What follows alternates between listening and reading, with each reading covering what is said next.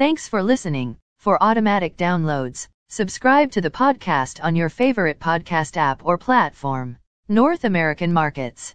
S&P TSX was down on the week by 68.43 points or minus 0.34%. Dow Jones Industrial Average was down on the week 54.34 points or minus 0.16%. Nasdaq was down on the week by 322.97 points or minus 2.38%. The S&P 500 was down on the week by 51.67 points or minus 1.21%. VIX Futures was up on the week by 3.05 points or 14.42%. Overseas markets. The Nikkei 225 in Japan was up on the week by 383.35 points or 1.34%. The China CSI 300 was down on the week by 40.08 points or minus 0.96%. The DAX in Germany is down on the week by 251.33 points or minus 1.82%. The CAC 40 in France is down on the week by 58.03 points or minus 0.89%. The FTSE 100 in London is up on the week by 49.48 points or 0.66%. Commodity markets.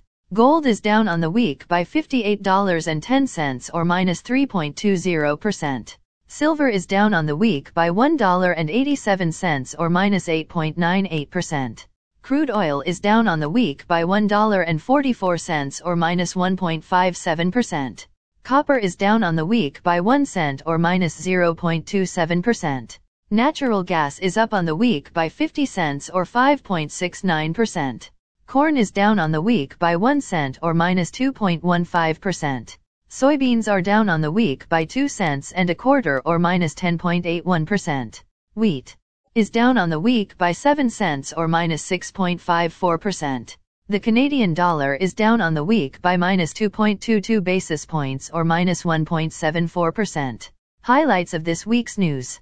On Monday, we get Canadian New Housing Price Index. On Tuesday, markets look forward to Japanese Consumer Price Index, various countries' Purchase Managers Index data, United States new home sales, and Eurozone consumer confidence.